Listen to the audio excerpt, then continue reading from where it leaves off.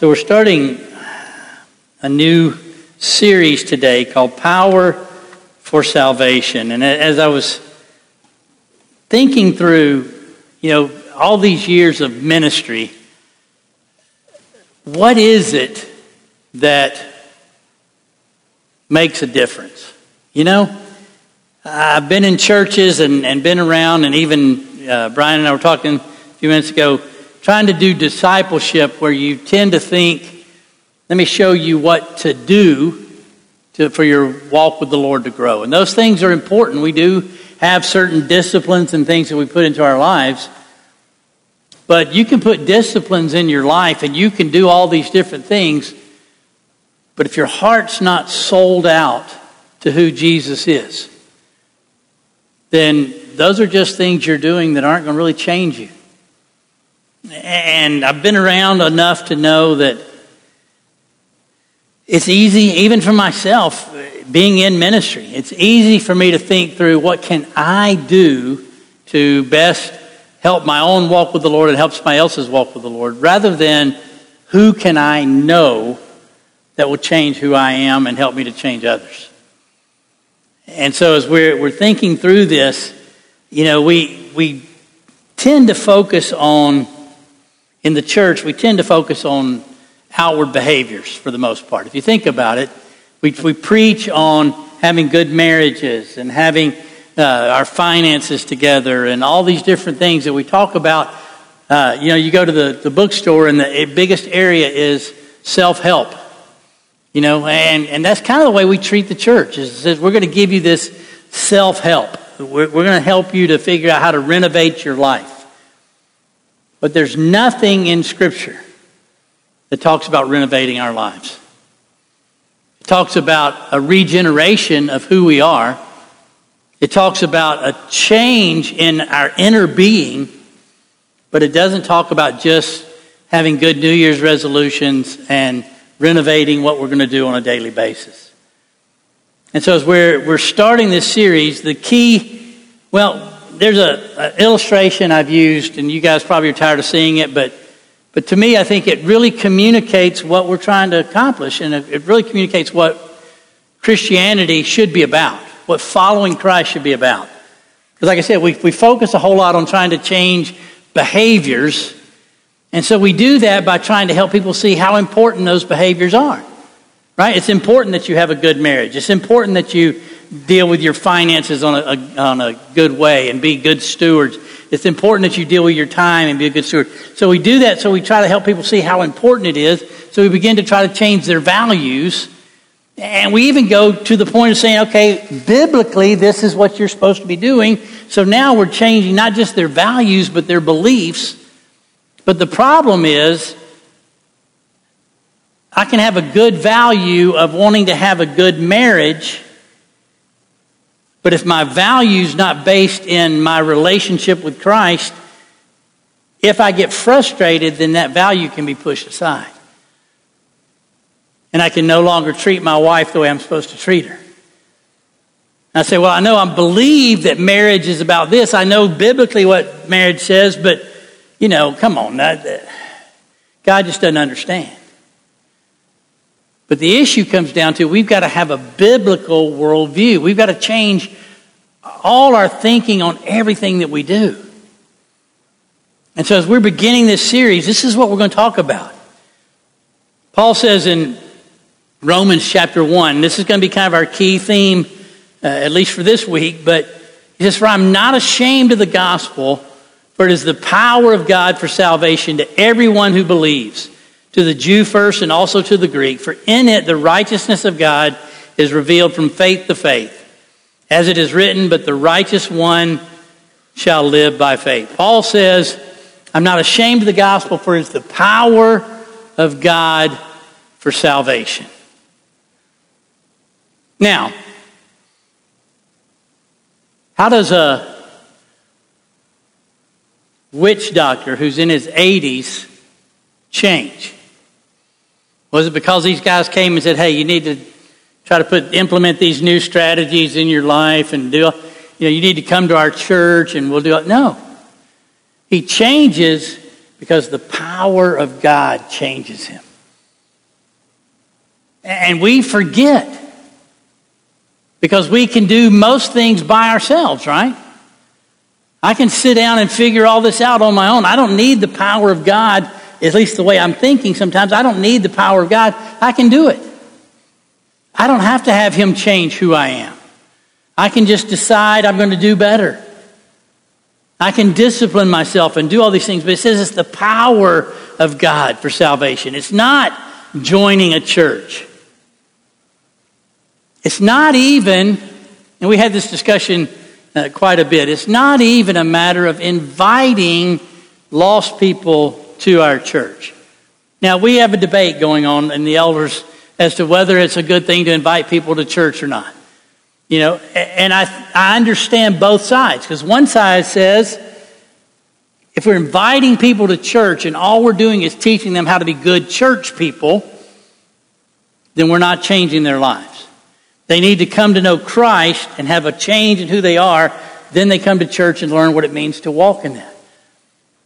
But I think if we're doing what we're supposed to be doing from here and teaching truth, then we can invite people to hear the truth. So there's that debate going back and forth. But the point is, it's not a matter of coming to church and learning what it means to be a good church person. It's the power of God for salvation. R.H. Mounce says this: the salvation Paul spoke of is more than forgiveness of sin. It includes the full scope of deliverance from the results of Adam's sin. It involves justification, being set right with God, sanctification, growth in holiness, and glorification, the ultimate transformation into the likeness of God. He says it's justification, sanctification, and glorification. See, we tend to focus as a church, and I say the church, I'm not talking about just City Church. We tend to focus as a church on the first one. Pray to receive Christ and you will be forgiven and everything will be taken care of. And that's true. We are justified by our faith. Paul says that in Romans 5. Having been justified by our faith, we now have peace with God. We are justified. There's now this relationship. But there's also this idea that we've got to grow in our walk with the Lord. And you know what? We cannot produce our own sanctification. We can produce consecration where we commit ourselves and surrender ourselves to the Lord, but He is the one who sanctifies us and changes us. How does He do that? And Jesus says in John 17, He sanctifies us according to His word. We begin to grow and to learn what is all of this still based in the power of God for salvation. And then glorification, that's what we tend to do in the probably the 50s and 60s more than any, with the tent revivals, is in the sweet by and by, right? So the goal is to get saved so that when you drop dead, you go to heaven. And so we begin to think about heaven. Oh, this is great. I can't wait to go. Now, it's funny. I always hear people say, I can't wait to go, but they don't really, when the time comes, they get a little nervous. I've been on planes in the Bahamas especially. It was so funny. You'd be on a plane and these little old ladies get on and praise God, hallelujah. And then you hit turbulence and they're calling Jesus' name, but in not the same way. They're ready for heaven until the plane has turbulence. Then they're not real sure about heaven.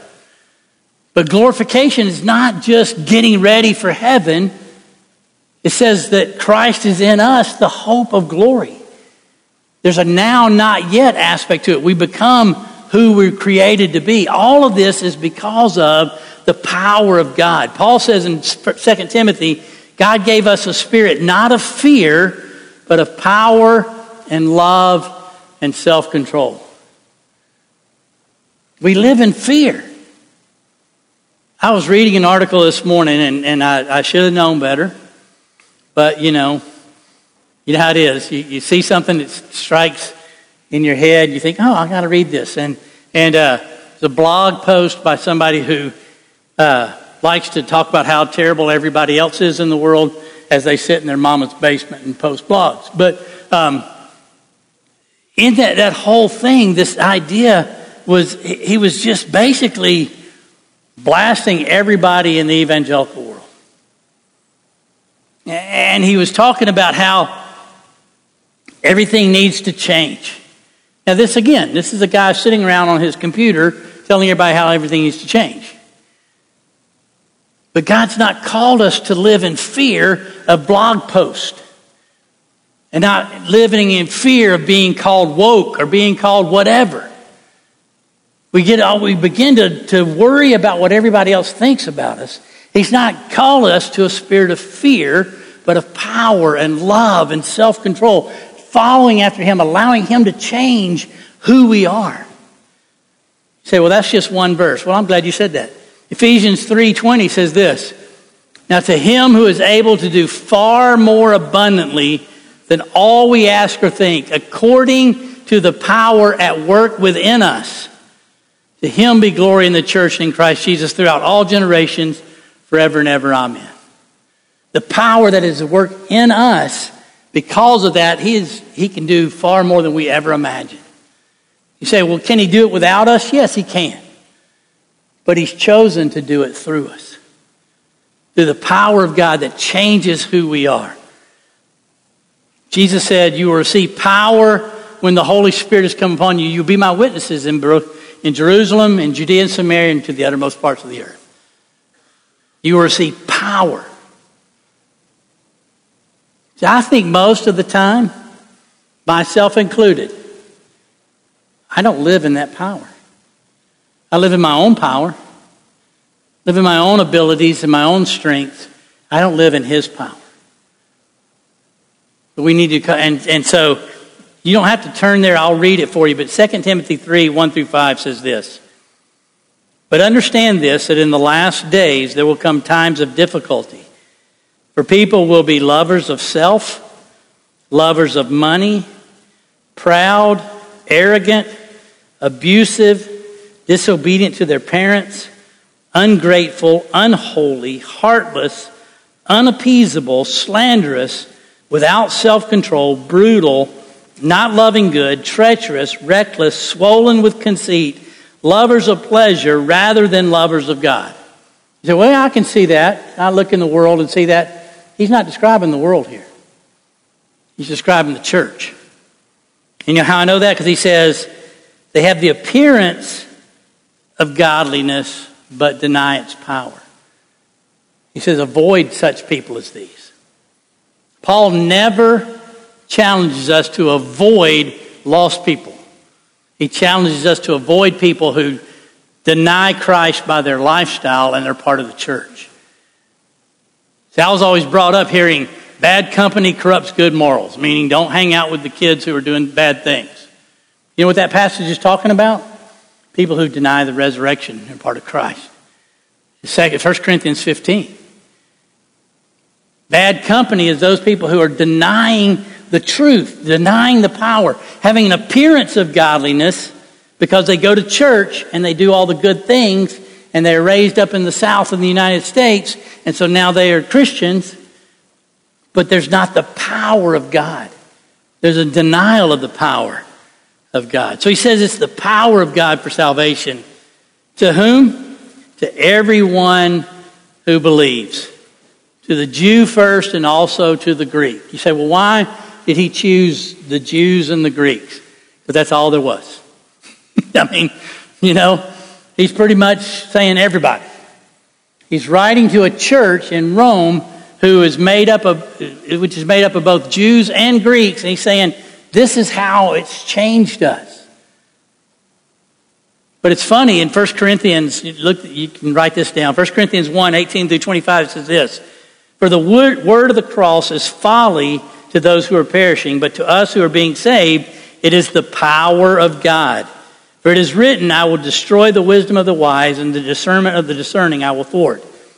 Where's one who is wise? Where's the scribe? Where's the debater of this age? Has not God made foolish the wisdom of the world? For since in the wisdom of God, the world did not know God through wisdom, it pleased God through the folly of what we preach to save those who believe.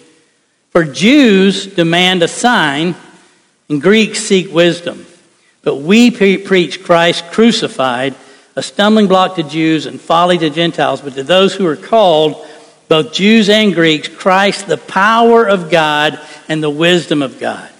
For the foolishness of God is wiser than men, and the weakness of God is stronger than men.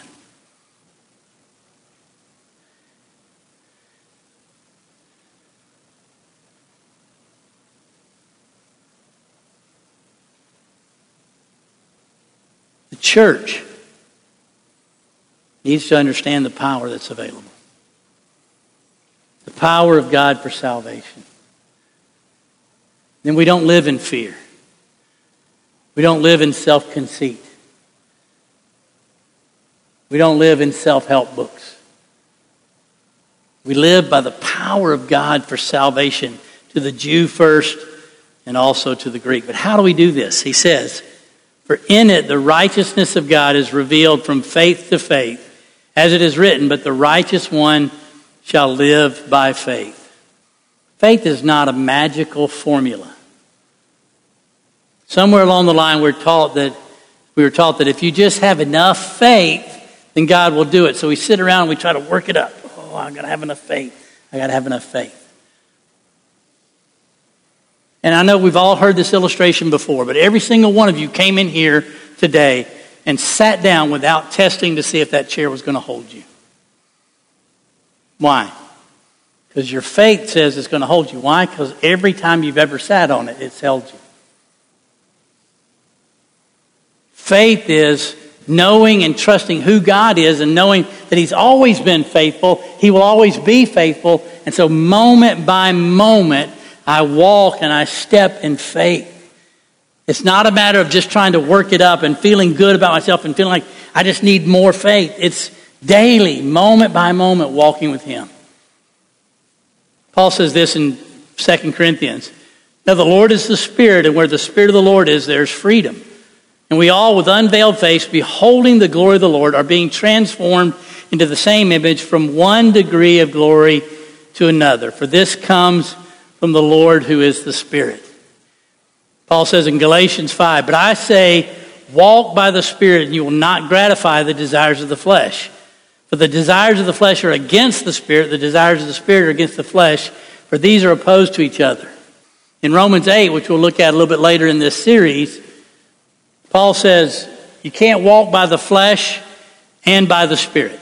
You're either going to walk by the flesh or you're going to walk by the Spirit. And if you walk by the flesh, it doesn't say, oh, you're just a poor sinner and you're stuck in your sin. It says if you walk by the flesh, you are an enemy of God.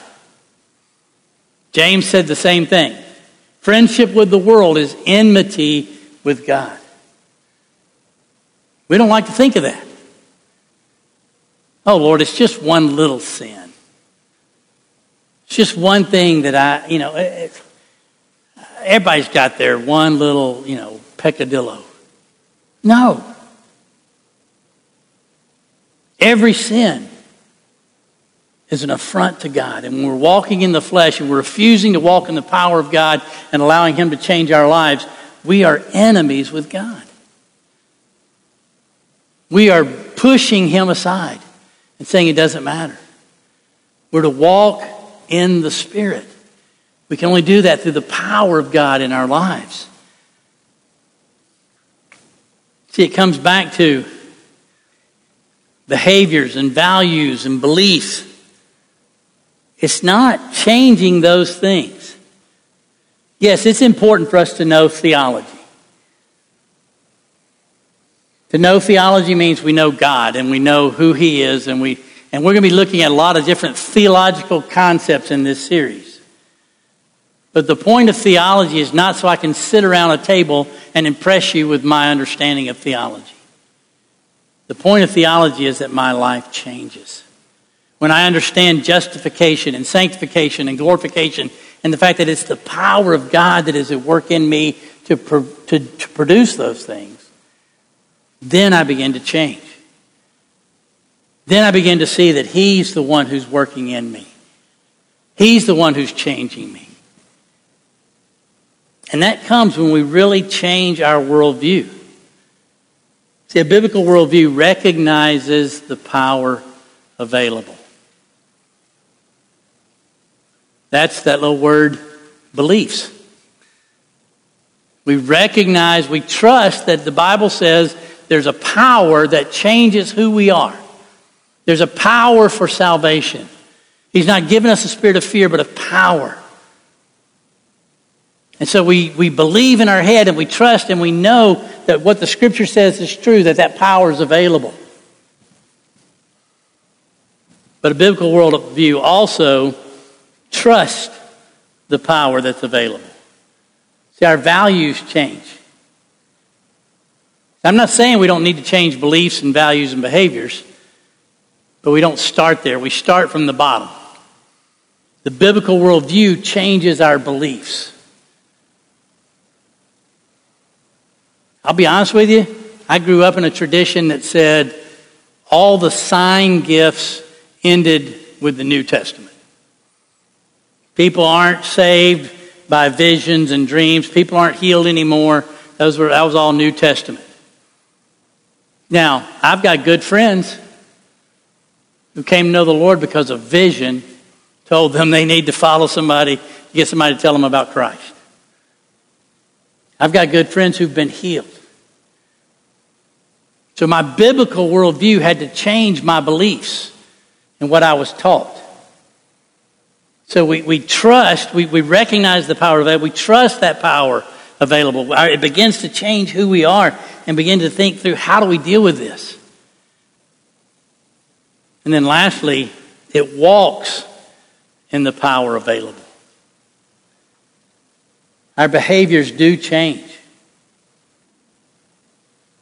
The problem is we start in the wrong place.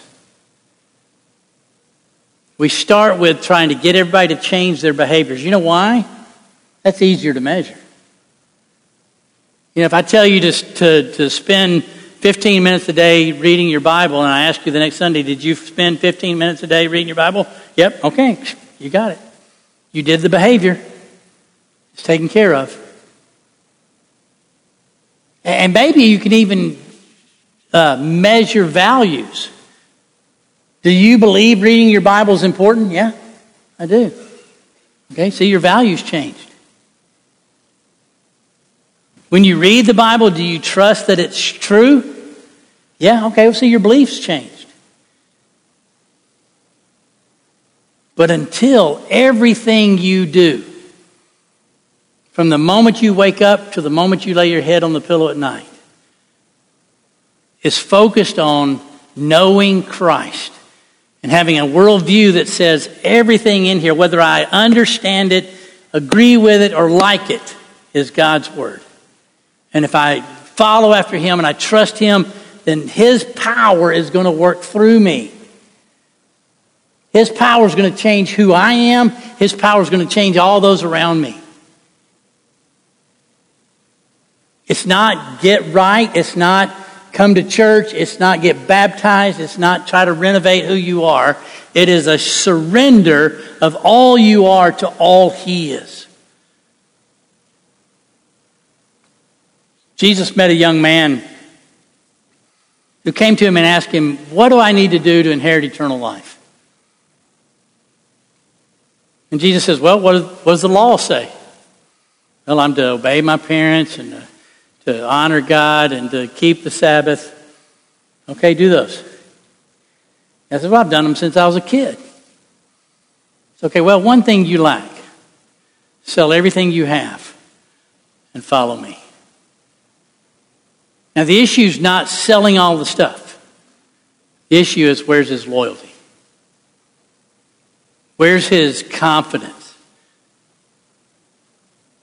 That kid walked away. See, it's not changing what we do. It's changing where our loyalty is. It's trusting Him. And you know what? It's moment by moment. Great is your faithfulness. It's not, I get up on Monday morning and I've got enough faith to make it through the end of the week. And I'm going to be good. No, I get up on Monday morning and I got enough faith to make it from 9 to 10 o'clock. And then at 10 o'clock I go, okay, I got faith to make it from 10 to 10:15. And then the more I see that when I trust Him and rely on His power and see that He does it, then the more those times can stretch out, the more I grow. See, growth in faith is not just working it up and having more faith. Growth in faith is just like a child growing to be an adult. It becomes more and more a part of who you are. You don't have to be told every moment how to tie your shoes. You don't have to be told how to use a spoon. It becomes a part of who you are. And so as we begin to follow Christ and we begin to understand and lean on Him and trust His power and ask Him to change who we are. Sometimes it's going to be moment by moment. Sometimes there's going to be bigger stretches where we trust Him. But the issue is, do we trust Him? Do we lean on Him? Do we ask Him to give us what we need moment by moment so we can honor Him? Because as we talk about these things for the next several weeks, leading up to Easter actually, is the power of God active in your life? Do you recognize the power of God active in your life? Do you surrender to the power of God active in your life? Let's pray.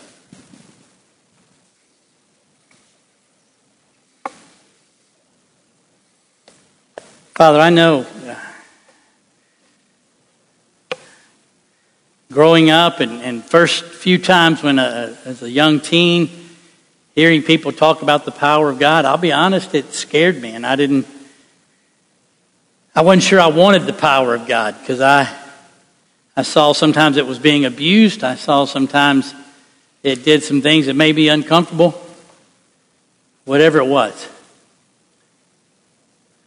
But Lord, moment by moment, seek to rely on your power. Because the gospel is not be good. Gospel is not go to church. The gospel is the power of God for salvation. All aspects of salvation, not just making sure I get to go to heaven. Challenge us, Lord, to understand your power as best we can.